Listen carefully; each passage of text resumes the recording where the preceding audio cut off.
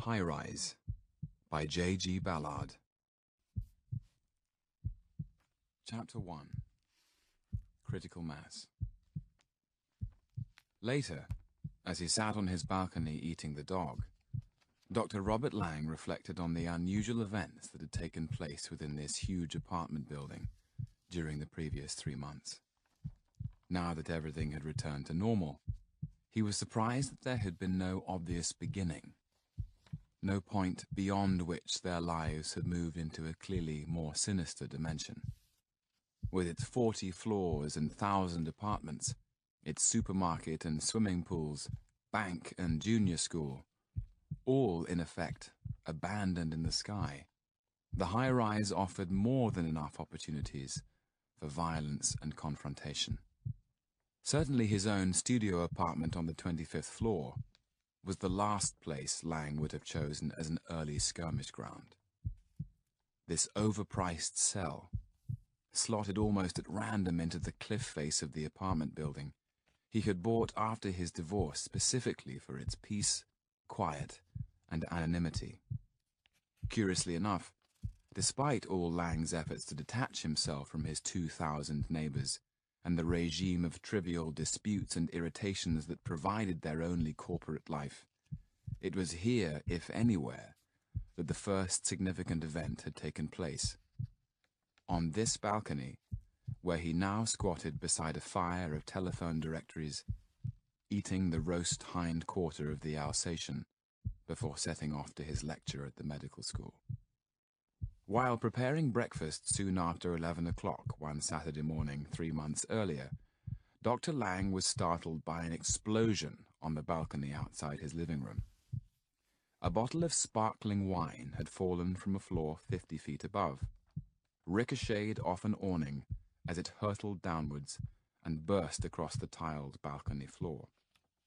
The living room carpet was speckled with foam and broken glass. Lang stood in his bare feet among the sharp fragments, watching the agitated wine seethe across the cracked tiles. High above him, on the 31st floor, a party was in progress. He could hear the sounds of deliberately over-animated chatter, the aggressive blare of a record player. Presumably, the bottle had been knocked over the rail by a boisterous guest. Needless to say, no one at the party was in the least concerned about the ultimate destination of this missile. But as Lang had already discovered, people in high-rises tended not to care about tenants more than 2 floors below them. Trying to identify the apartment, Lang stepped across the spreading pool of cold froth. Sitting there, he might easily have found himself with the longest hangover in the world. He leaned out over the rail and peered up at the face of the building, carefully counting the balconies. As usual, though, the dimensions of the 40-story block made his head reel. Lowering his eyes to the tiled floor, he steadied himself against the door pillar. The immense volume of open space that separated the building from the neighboring high-rise a quarter of a mile away unsettled his sense of balance. At times, he felt that he was living in the gondola of a Ferris wheel, permanently suspended 300 feet above the ground. Nonetheless, Lang was still exhilarated by the high-rise, one of 5 identical units in the development project, and the first to be completed and occupied. Together they were set in a mile-square area of abandoned dockland and warehousing along the north bank of the river. The 5 high-rises stood on the eastern perimeter of the project, looking out across an ornamental lake, at present an empty concrete basin surrounded by parking lots and construction equipment. On the opposite shore stood the recently completed concert hall, with Lang's medical school and the new television studios on either side. The massive scale of the glass and concrete architecture and its striking situation on a bend of the river sharply separated the development project from the rundown areas around it, decaying 19th century terraced houses and empty factories already zoned for reclamation.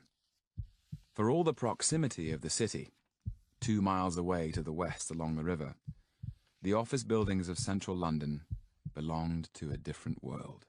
in time as well as space. Their glass curtain walling and telecommunication aerials were obscured by the traffic smog, blurring Lang's memories of the past. 6 months earlier, when he had sold the lease of his Chelsea house and moved to the security of the high-rise, he had travelled forward 50 years in time, away from crowded streets, traffic hold-ups, rush-hour journeys on the underground, to student supervisions in a shared office in the old teaching hospital. Here, on the other hand, the dimensions of his life were space, light, and the pleasures of a subtle kind of anonymity. The drive to the physiology department of the medical school took him 5 minutes, and apart from this single excursion, Lang's life in the high-rise was as self-contained as the building itself.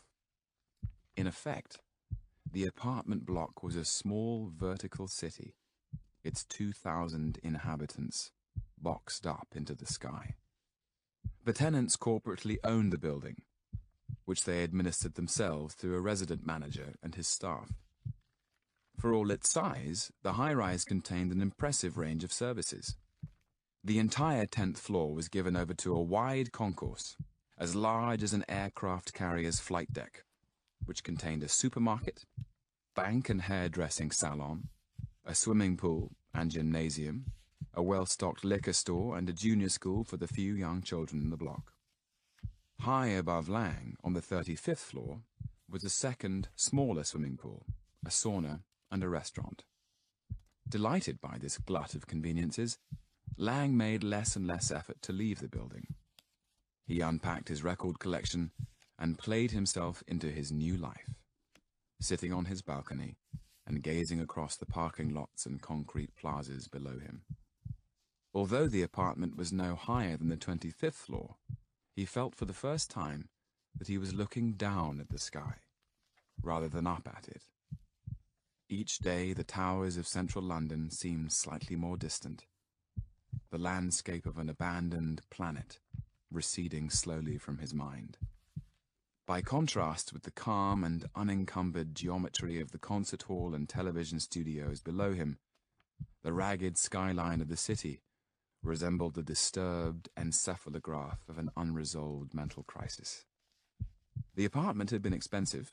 Its studio, living room and single bedroom, kitchen and bathroom dovetailed into each other to minimize space and eliminate internal corridors. To his sister, Alice Frobisher, who lived with her publisher husband in a larger apartment 3 floors below, Lang had remarked, "The architect must have spent his formative years in a space capsule. I'm surprised the walls don't curve." At first, Lang found something alienating about the concrete landscape of the project, an architecture designed for war, on the unconscious level if no other.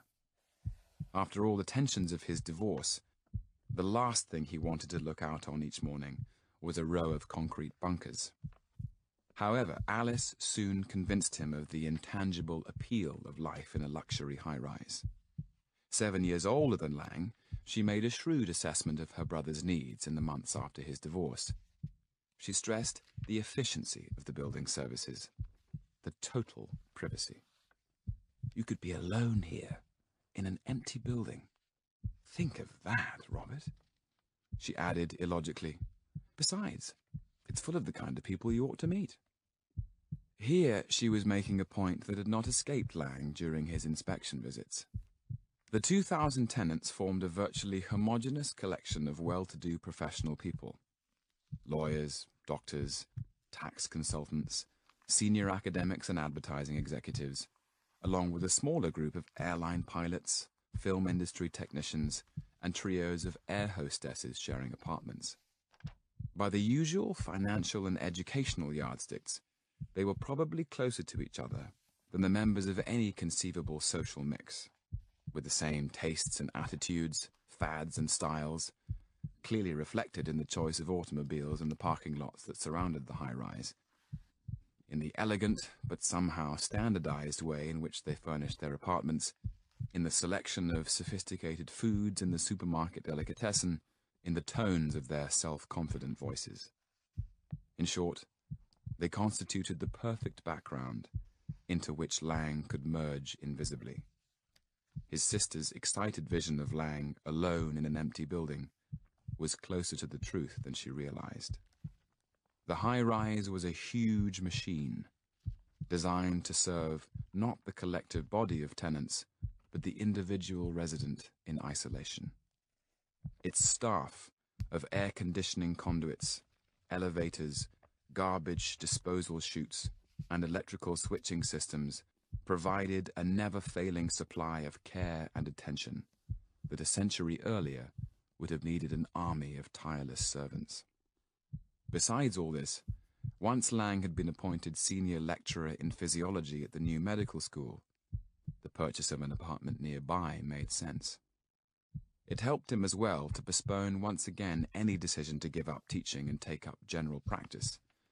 But, as he told himself, he was still waiting for his real patients to appear. Perhaps he would find them here in the high-rise.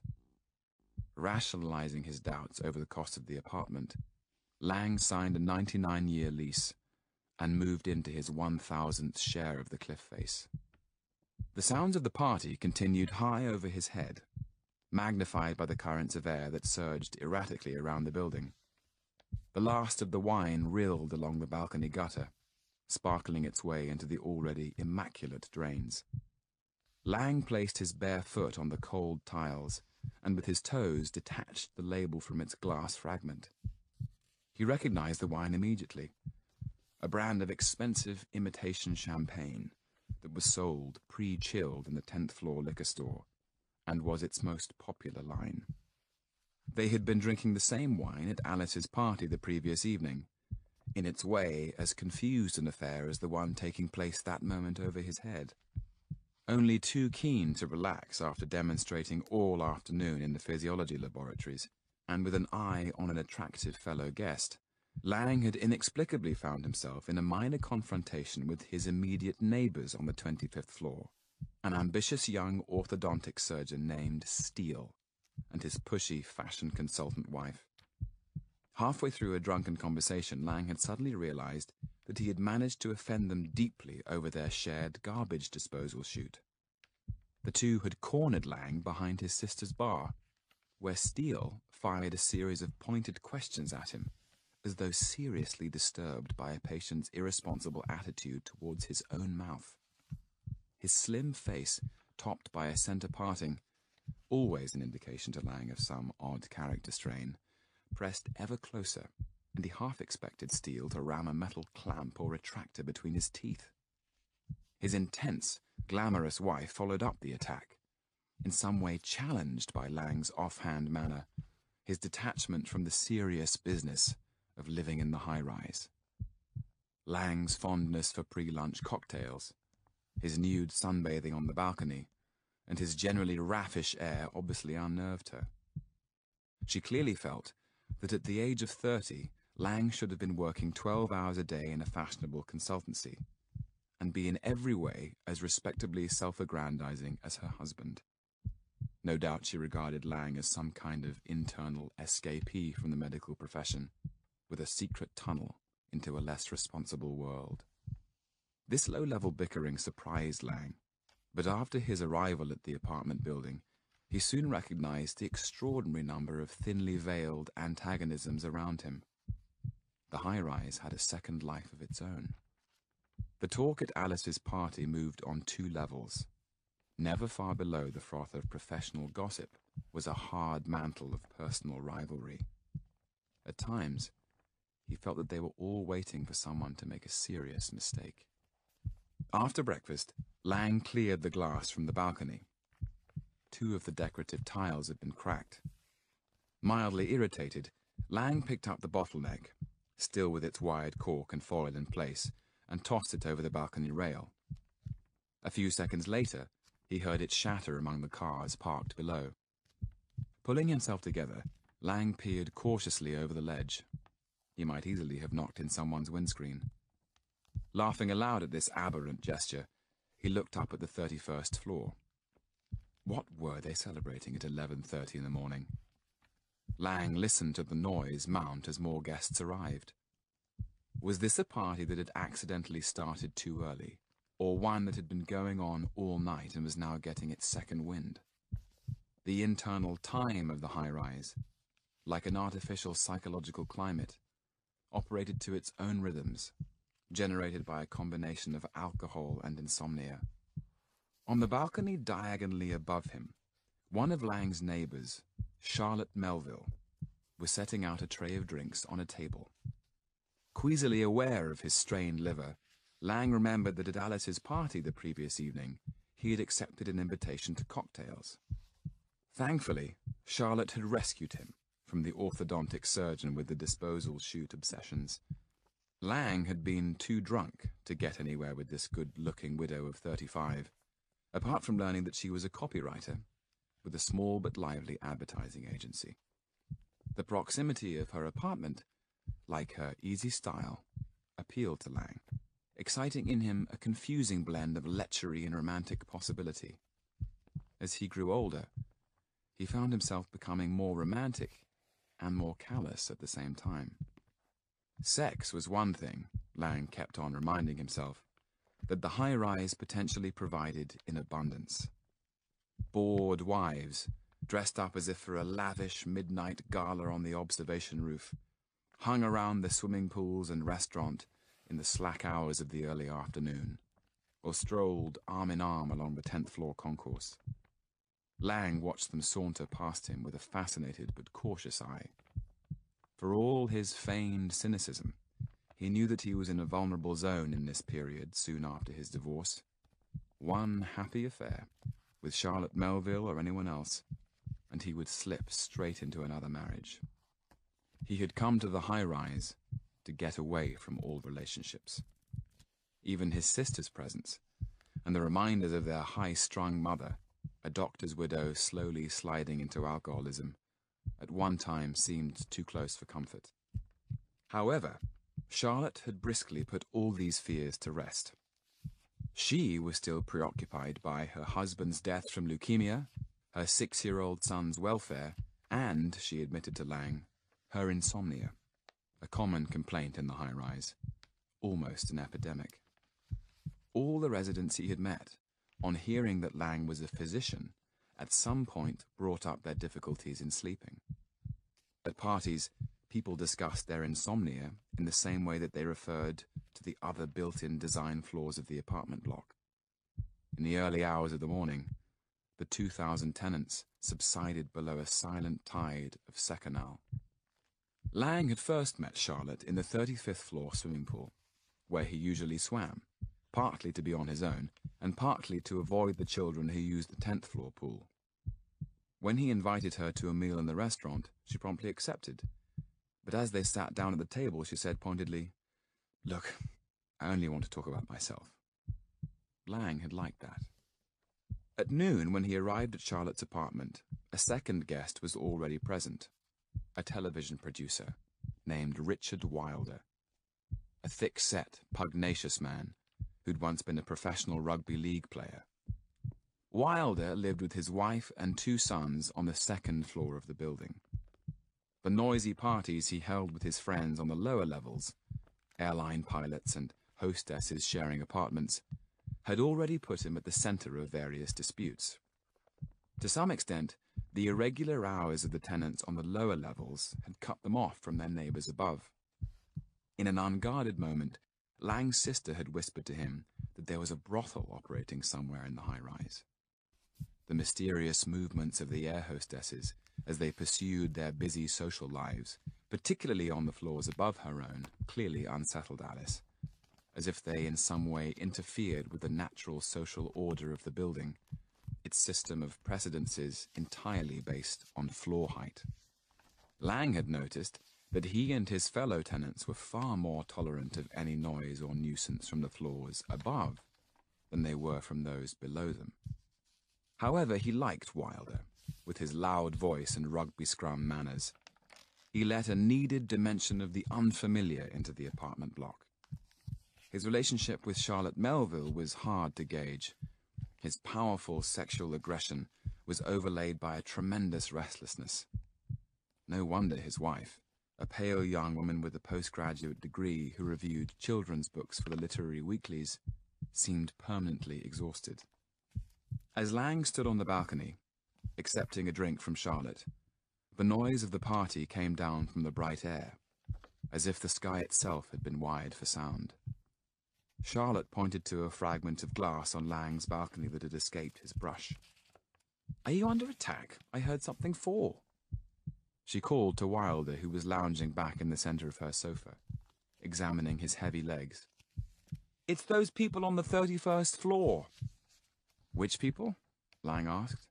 He assumed that she was referring to a specific group, a clique of over-aggressive film actors or tax consultants, or perhaps a freak aggregation of dipsomaniacs. But Charlotte shrugged vaguely, as if it was unnecessary to be more specific. Clearly some kind of demarcation had taken place in her mind, like his own facile identification of people by the floors on which they lived. "By the way, what are we all celebrating?" he asked as they returned to the living room. "Don't you know?" Wilder gestured at the walls and ceiling. "Full house. We've achieved critical mass." "Richard means that the last apartment has been occupied," Charlotte explained. "Incidentally, the contractors promised us a free party when the 1000th apartment was sold." "I'll be interested to see if they hold it," Wilder remarked. Clearly he enjoyed running down the high-rise. "The elusive Anthony Royal was supposed to provide the booze. You've met him, I think," he said to Lang. "The architect who designed our hanging paradise." "We play squash together," Lang rejoined. Aware of the hint of challenge in Wilder's voice, he added, "Once a week. I hardly know the man, but I like him."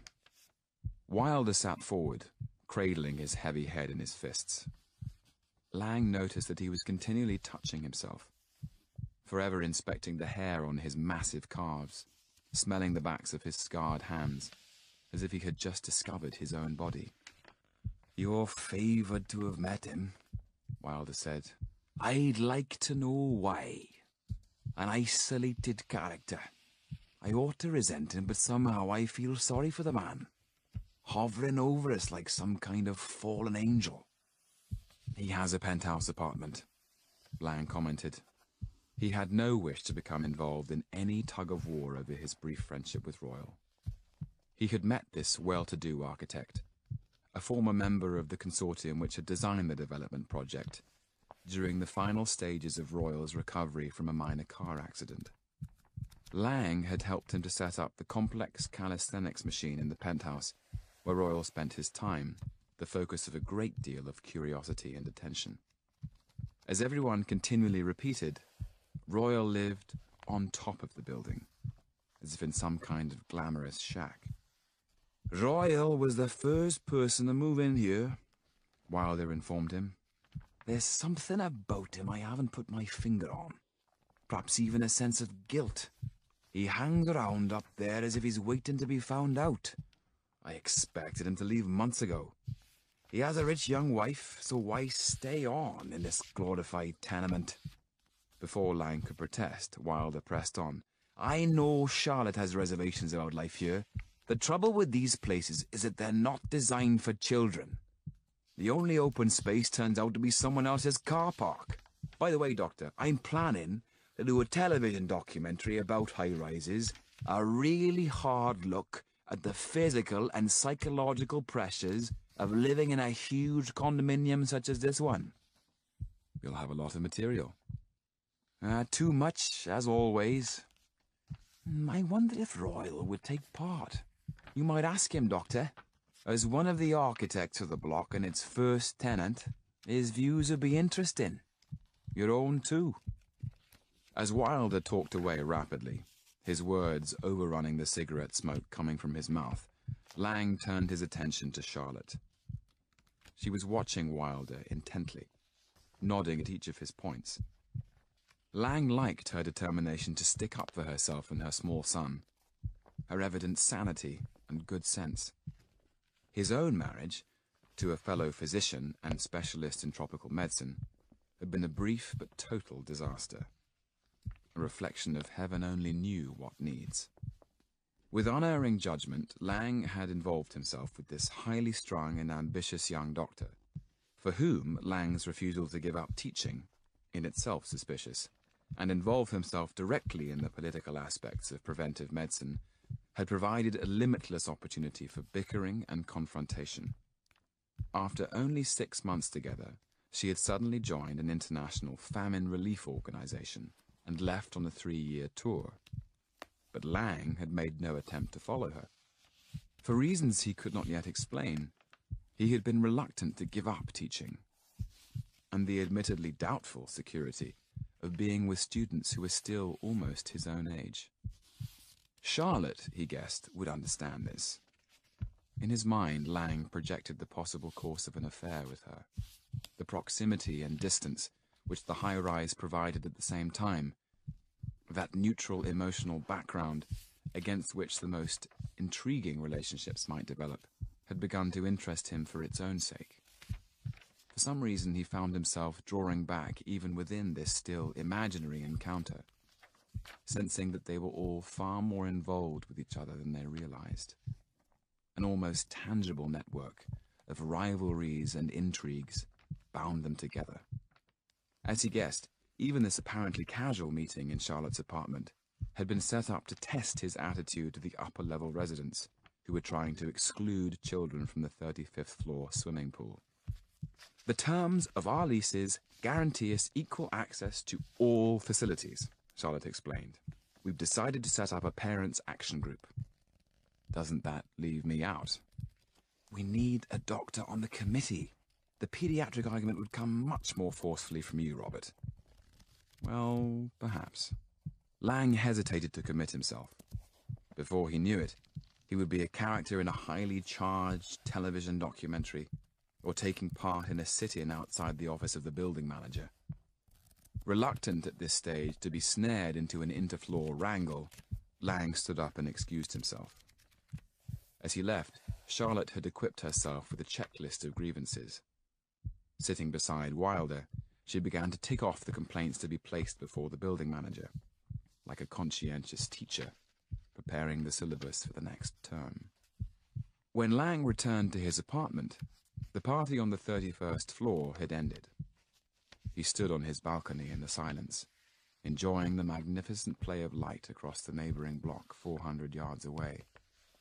The building had just been completed, and by coincidence, the first tenants were arriving on the very morning that the last had moved into his own block.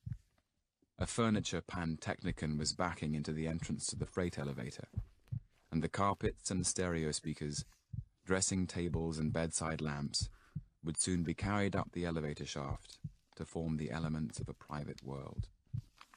Thinking of the rush of pleasure and excitement which the new tenants would feel as they gazed out for the first time from their aerial ledge on the cliff face, Lang contrasted it with the conversation he had just heard between Wilder and Charlotte Melville.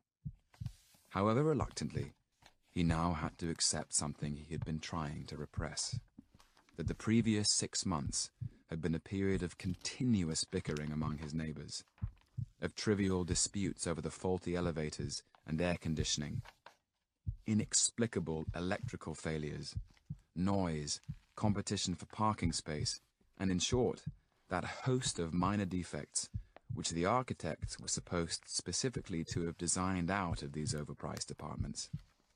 The underlying tensions among the residents were remarkably strong, damped down partly by the civilized tone of the building and partly by the obvious need to make this huge apartment block a success. Lang remembered a minor but unpleasant incident that had taken place the previous afternoon on the 10th floor shopping concourse. As he waited to cash a check at the bank, an altercation was going on outside the doors of the swimming pool. A group of children, still wet from the water, were backing away from the imposing figure of a cost accountant from the 17th floor. Facing him in this unequal contest was Helen Wilder. Her husband's pugnacity had long since drained any self-confidence from her. Nervously trying to control the children, she listened stoically to the accountant's reprimand, now and then making some weak retort. Leaving the bank counter, Lang walked towards them, past the crowded checkout points of the supermarket, and the lines of women under the dryers in the hairdressing salon. As he stood beside Mrs. Wilder, waiting until she recognized him, he gathered that the accountant was complaining that her children, not for the first time, had been urinating in the pool. Lang briefly interceded, but the accountant slammed away through the swing doors, confident that he had sufficiently intimidated Mrs. Wilder to drive her brood of children away forever. Thanks for taking my side. Richard was supposed to be here. She picked a damp thread of hair out of her eyes. It's becoming impossible. We arrange set hours for the children, but the adults come anyway. She took Lang's arm and squinted nervously across the crowded concourse. Do you mind walking me back to the elevator? It must sound rather paranoid, but I'm becoming obsessed with the idea that one day we'll be physically attacked. She shuddered under her damp towel as she propelled the children forward. It's almost as if these aren't the people who really live here. During the afternoon, Lang found himself thinking of this last remark of Helen Wilder's. Absurd though it sounded, the statement had a certain truth. Now and then his neighbours, the orthodontic surgeon and his wife, stepped onto their balcony and frowned at Lang, as if disapproving of the relaxed way in which he lay back in his reclining chair. Lang tried to visualize their life together, their hobbies, conversation, sexual acts. It was difficult to imagine any kind of domestic reality, as if the Steeles were a pair of secret agents unconvincingly trying to establish a marital role. By contrast, Wilder was real enough, but hardly belonged to the high-rise. Lang lay back on his balcony, watching the dusk fall across the facades of the adjacent blocks. Their size appeared to vary according to the play of light over their surfaces. Sometimes, when he returned home in the evening from the medical school, he was convinced that the high-rise had managed to extend itself during the day. Lifted on its concrete legs, the 40-story block appeared to be even higher, as if a group of off-duty construction workers from the television studios had casually added another floor. The 5 apartment buildings on the eastern perimeter of the mile-square project together formed a massive palisade that by dusk had already plunged the suburban streets behind them into darkness. The high-rises seemed almost to challenge the sun itself. Anthony Royal and the architects who had designed the complex could not have foreseen the drama of confrontation each morning between these concrete slabs and the rising sun. It was only fitting that the sun first appeared between the legs of the apartment blocks, raising itself over the horizon as if nervous of waking this line of giants. During the morning, from the office on the top floor of the medical school, Lang would watch their shadows swing across the parking lots and empty plazas of the project, sluice gates opening to admit the day. For all his reservations, Lang was the first to concede that these huge buildings had won their attempt to colonize the sky.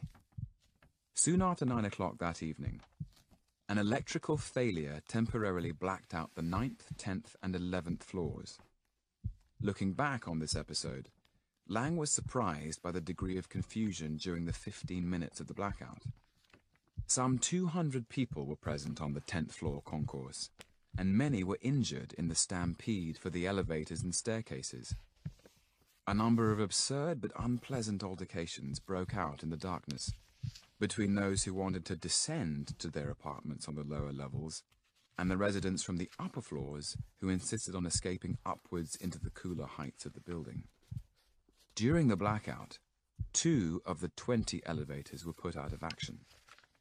The air conditioning had been switched off, and a woman passenger trapped in an elevator between the 10th and 11th floors became hysterical, possibly the victim of a minor sexual assault. The restoration of light, in due course, revealed its crop of illicit liaisons, flourishing in the benevolent conditions of total darkness, like a voracious plant species.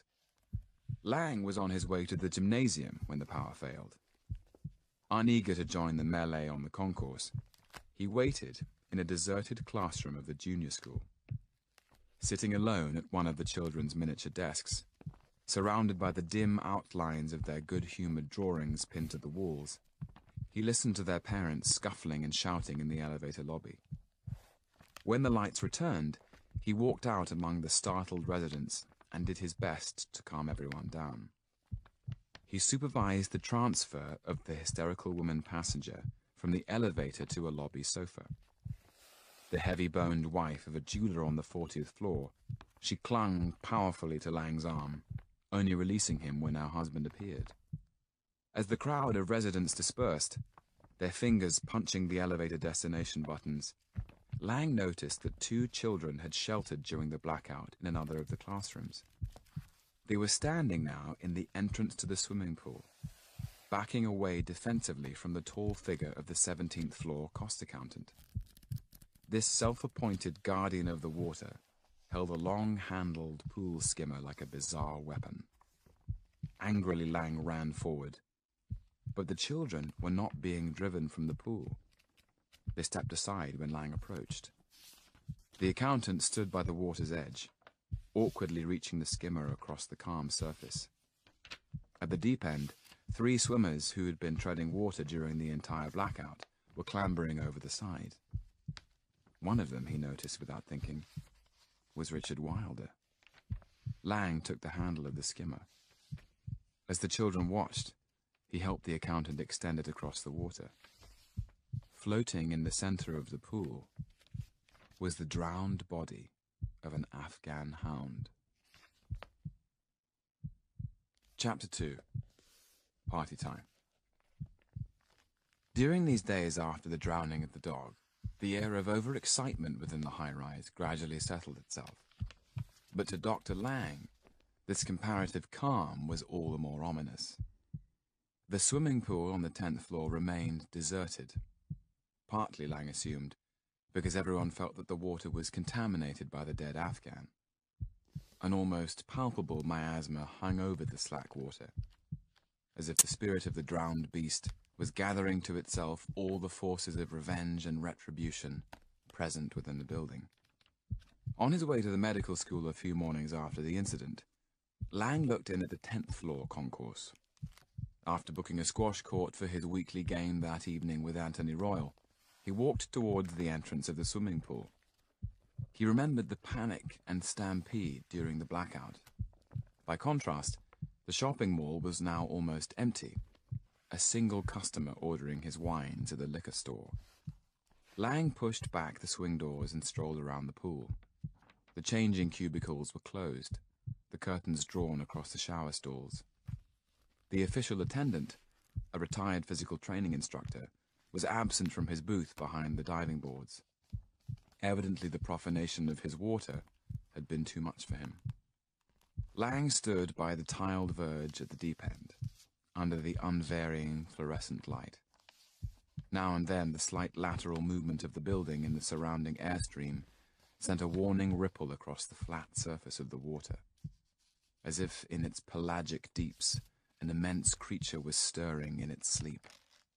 He remembered helping the accountant to lift the Afghan from the water, and being surprised by its lightness. With its glamorous plumage drenched by the chlorinated water, the dog had lain like a large stoat on the colored tiles. While they waited for the owner, a television actress on the 37th floor, to come down and collect the dog, Lang examined it carefully. There were no external wounds or marks of restraint.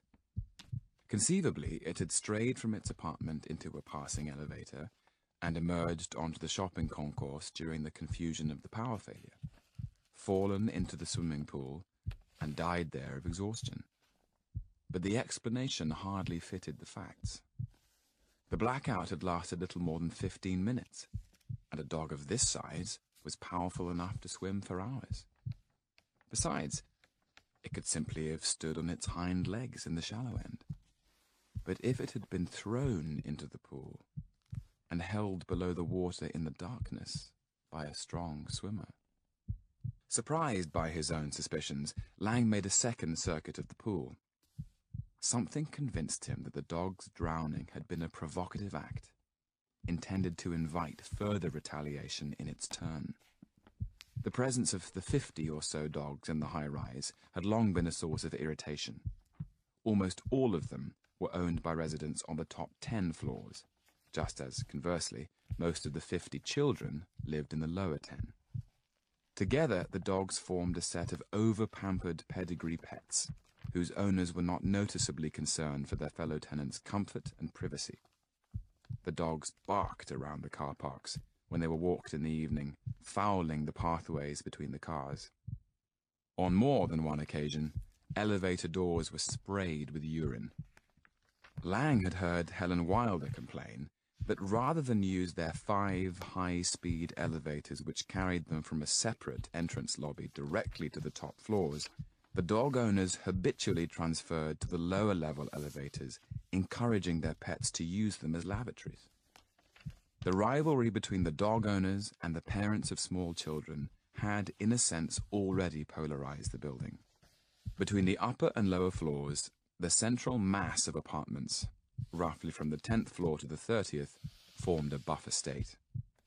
During the brief interregnum after the dog's drowning, a kind of knowing calm presided over the middle section of the high-rise, as if the residents had already realized what was taking place within the building. Lang discovered this when he returned that evening from the medical school. By 6 o'clock, the section of the parking lot reserved for the 20th to the 25th floors would usually be full, forcing him to leave his car in the visitors section 300 yards from the building. Reasonably enough, the architects had zoned the parking lots so that the higher a resident's apartment, and consequently the longer the journey by elevator, the nearer he parked to the building. The residents from the lower floors had to walk considerable distances to and from their cars each day, a sight not without its satisfaction, Lang had noticed. Somehow the high-rise played into the hands of the most petty impulses. That evening, however, as he reached the already crowded car park, Lang was surprised by his fellow tenants' tolerant behavior. He arrived at the same time as his neighbor, Dr. Steele. By rights, they should have raced each other for the last vacant place and taken separate elevators to their floor. But tonight, each beckoned the other forward in a show of exaggerated gallantry and waited while the other parked. They even walked together to the main entrance. In the lobby, a group of tenants stood outside the manager's office, remonstrating noisily with his secretary. The electrical supply system on the 9th floor was still out of order, and at night the floor was in darkness. Fortunately, it was light until late in the summer evening, but the inconvenience to the 50 residents on the floor was considerable. None of the appliances in their apartments would function, and the limits of cooperation with their neighbors on the floors above and below had soon been reached. Steele watched them unsympathetically. Although he was in his late 20s, his manner was already securely middle-aged. Lang found himself fascinated by his immaculate center parting, almost an orifice. "They're always complaining about something," Steele confided to Lang as they stepped into an elevator. "If it isn't this, it's that. They seem unwilling to accept that the services in a new building take time to settle down." Still, it must be a nuisance to have no power. Steele shook his head. "They persistently overload the master fuses with their elaborate stereo systems and unnecessary appliances. Electronic baby minders because the mothers are too lazy to get out of their easy chairs, special mashers for their children's food." Lang waited for the journey to end, already regretting his newfound solidarity with his neighbor. For some reason, Steele made him nervous. Not for the first time. He wished he had purchased an apartment above the 30th floor. The high-speed elevators were bliss. "The children here look well enough to me," he remarked when they stepped out at the 25th floor. The surgeon held his elbow in a surprisingly powerful grip. He smiled reassuringly, flashing a mouth like a miniature cathedral of polished ivory. "Believe me, Lang, I see their teeth." The punitive tone in Steele's voice, as if he were describing a traditionally feckless band of migrant workers rather than his well-to-do neighbors, came as a surprise to Lang. He knew casually a few of the 9th floor residents. A sociologist who was a friend of Charlotte Melville's, and an air traffic controller who played string trios with friends on the 25th floor. An amusing and refined man, to whom Lang often talked as he carried his cello into the elevator. But distance lent disenchantment. The extent of this separation of loyalties was brought home to Lang when he set off to play squash with Anthony Royal. He took an elevator up to the 40th floor, and as usual, arrived 10 minutes early so that he could go out onto the roof. The spectacular view always made Lang aware of his ambivalent feelings for this concrete landscape.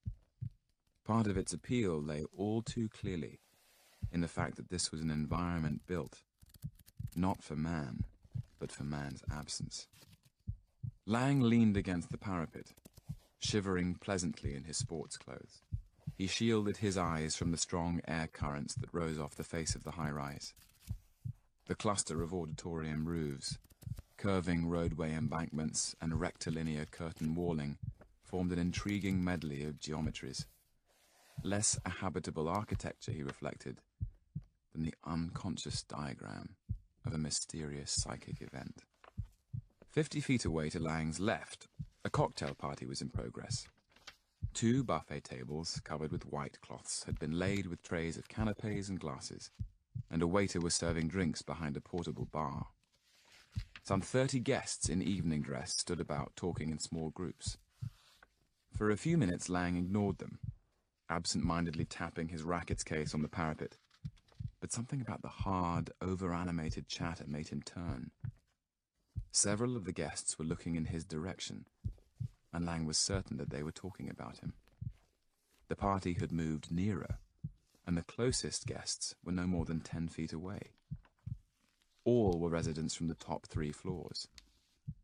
Even more unusual was the self-conscious formality of their dress. At none of the parties in the high-rise had Lang seen anyone dressed in anything other than casual wear. Yet here, the men wore dinner jackets and black ties, the women floor-length evening dresses. They carried themselves in a purposeful way, as if this were less a party than a planning conference.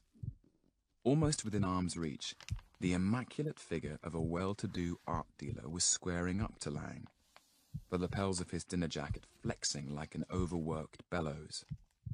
On either side of him were the middle-aged wives of a stock exchange jobber and a society photographer, staring distastefully at Lang's white sports clothes and sneakers. Lang picked up his rackets case and towel bag, but his way to the staircase was blocked by the people around him. The entire cocktail party had moved along the roof, and the waiter now stood alone between the bar and the buffet tables. Lang leaned against the parapet, for the first time conscious of the immense distance to the ground below. He was encircled by a heavily breathing group of his fellow residents, so close that he could smell the medley of expensive scents and aftershaves. He was curious as to what exactly they were going to do, but at the same time was aware that at any moment a meaningless act of violence might occur. "Dr. Lang, ladies, would you release the doctor?" At what seemed the last moment, a familiar figure with adroit hands and a soft walk called out reassuringly. Lang recognized the jeweler whose hysterical wife he had briefly examined during the power failure. As he greeted Lang, the guests casually dispersed, like a group of extras switched to another scene. Without thinking, they strolled back to their drinks and canapes. "Was it fortunate that I arrived?" The jeweler peered at Lang, as if puzzled by his presence in this private domain. "You're here to play squash with Anthony Royal. I'm afraid he's decided to decline," he added, as much to himself as to Lang. "My wife should have been here. She was treated appallingly, you know. They were like animals." Slightly shaken, Lang accompanied him to the stairway. He looked back at the cocktail party, with its well-bred guests, uncertain whether he had imagined the imminent attack on him. After all, what could they have actually done? Hardly tossed him over the edge. As he pondered this, he noticed a familiar pale-haired figure in a white safari jacket, standing with one hand on the calisthenics machine in the penthouse, overlooking the northern end of the roof. Resting at his feet was Royal's Alsatian, with its Arctic coat, without doubt the premier dog in the high-rise. Making no attempt to hide himself, Anthony Royal was watching Lang with a thoughtful gaze. As always, his expression was an uneasy mixture of arrogance and defensiveness, as if he were all too aware of the built-in flaws of this huge building he had helped to design, but was determined to outstare any criticism, even at the price of theatrical gestures, such as the Alsatian and his white hunter's jacket. Although he was over 50, his shoulder-length fair hair made him look uncannily youthful, as if the cooler air at these great heights had somehow preserved him from the ordinary processes of aging. His bony forehead, still marked by the scars of his accident, was tilted to one side, and he seemed to be checking that an experiment he had set up had now been concluded. Lang raised one hand and signaled to him as the jeweller ushered him briskly below, but Royal made no reply. Why had he not cancelled their squash game by telephone? For a moment, Lang was certain that Royal had deliberately let him come up to the roof, knowing that the party was in progress, simply out of interest in the guests' reactions and behaviour. The next morning, Lang rose early, eager to get on. He felt fresh and clear-headed, but without realizing why, he decided to take the day off. Promptly at 9, after pacing about for 2 hours, he telephoned his secretary at the medical school and postponed that afternoon's supervision. When she expressed regret at Lang's illness, "It's all right, I'm not ill. Something important has come up." What? Puzzled by his own behaviour, Lang wandered around the small apartment. Charlotte Melville was also at home. She was dressed for the office in a formal business suit, but made no attempt to leave. She invited Lang over for coffee, but when he arrived an hour later, she absent-mindedly handed him a glass of sherry. His visit, Lang soon discovered, was a pretext for him to examine her son. The boy was playing in his room, but according to Charlotte, was not feeling well enough to go to the junior school on the 10th floor. Annoyingly, the young sister of an airline pilot's wife on the first floor had declined to babysit. "It's a nuisance. She's usually only too keen. I've relied on her for months." She sounded rather vague on the phone, as if she was being evasive. Lang listened sympathetically, wondering whether he should volunteer to look after the child, but there was no hint of this in Charlotte's voice. Playing with the boy, Lang realized that there was nothing wrong with him. Lively as ever, he asked his mother if he could go to his third-floor playgroup that afternoon. Without thinking, she refused. Lang watched her with growing interest. Like himself, Charlotte was waiting for something to happen. They did not have long to wait. In the early afternoon, the first of a fresh series of provocations took place between the rival floors, setting in motion again the dormant machinery of disruption and hostility. The incidents were trivial enough, but Lang knew already that they reflected deep-rooted antagonisms that were breaking through the surface of life within the high-rise at more and more points.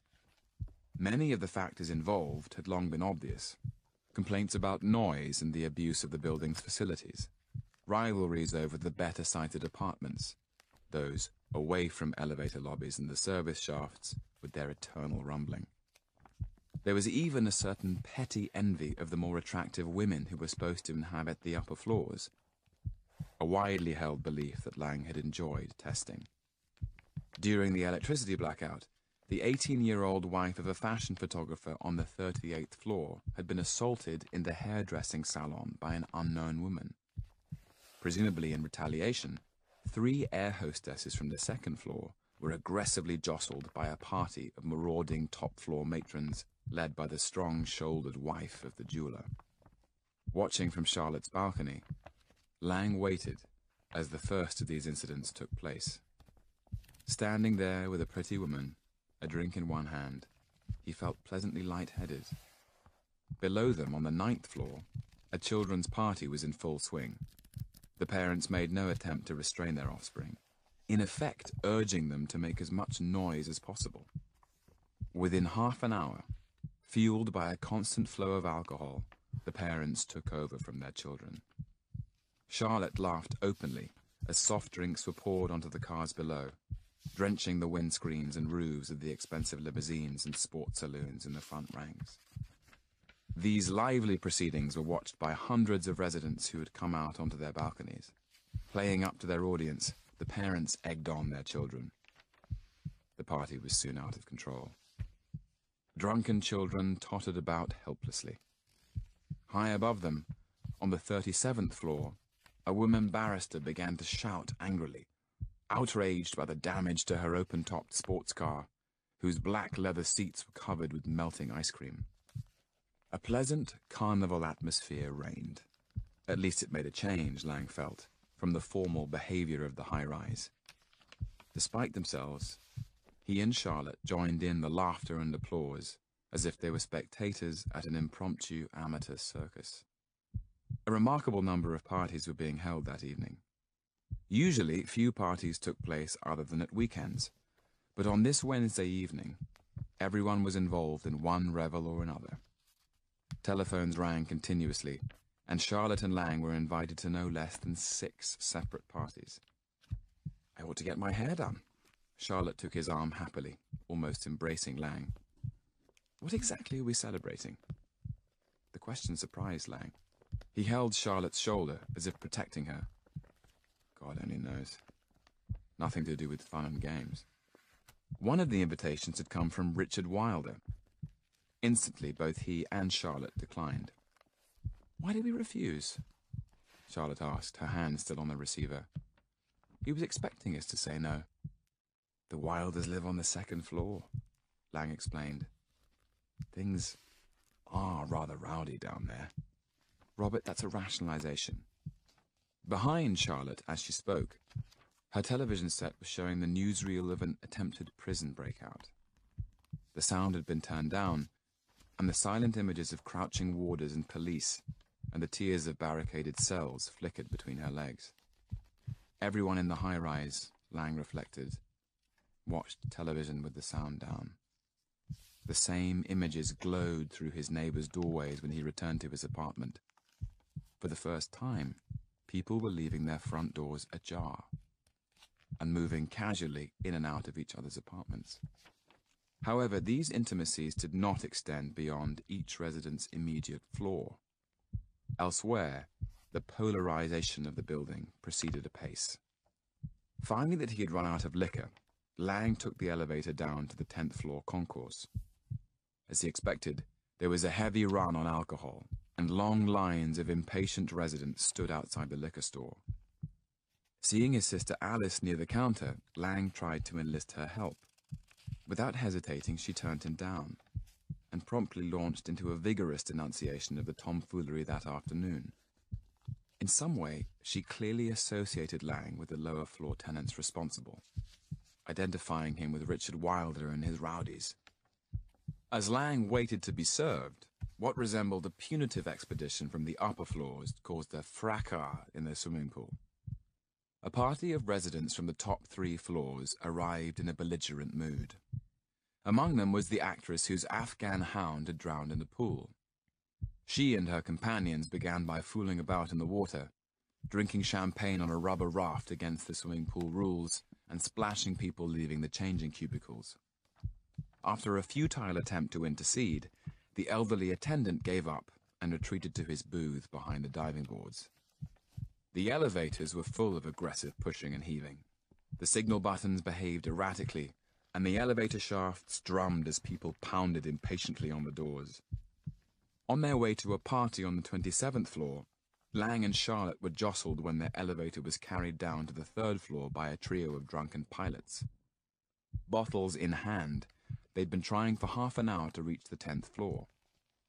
Seizing Charlotte good-humoredly around the waist, one of the pilots almost dragged her off to the small projection theater beside the school, which had previously been used for showing children's films. The theater was now screening a private program of blue movies, including one apparently made on the premises with locally recruited performers. At the party on the 27th floor, given by Adrian Talbot, an effeminate but likable psychiatrist at the medical school, Lang began to relax for the first time that day. He noticed immediately that all the guests were drawn from the apartments nearby. Their faces and voices were reassuringly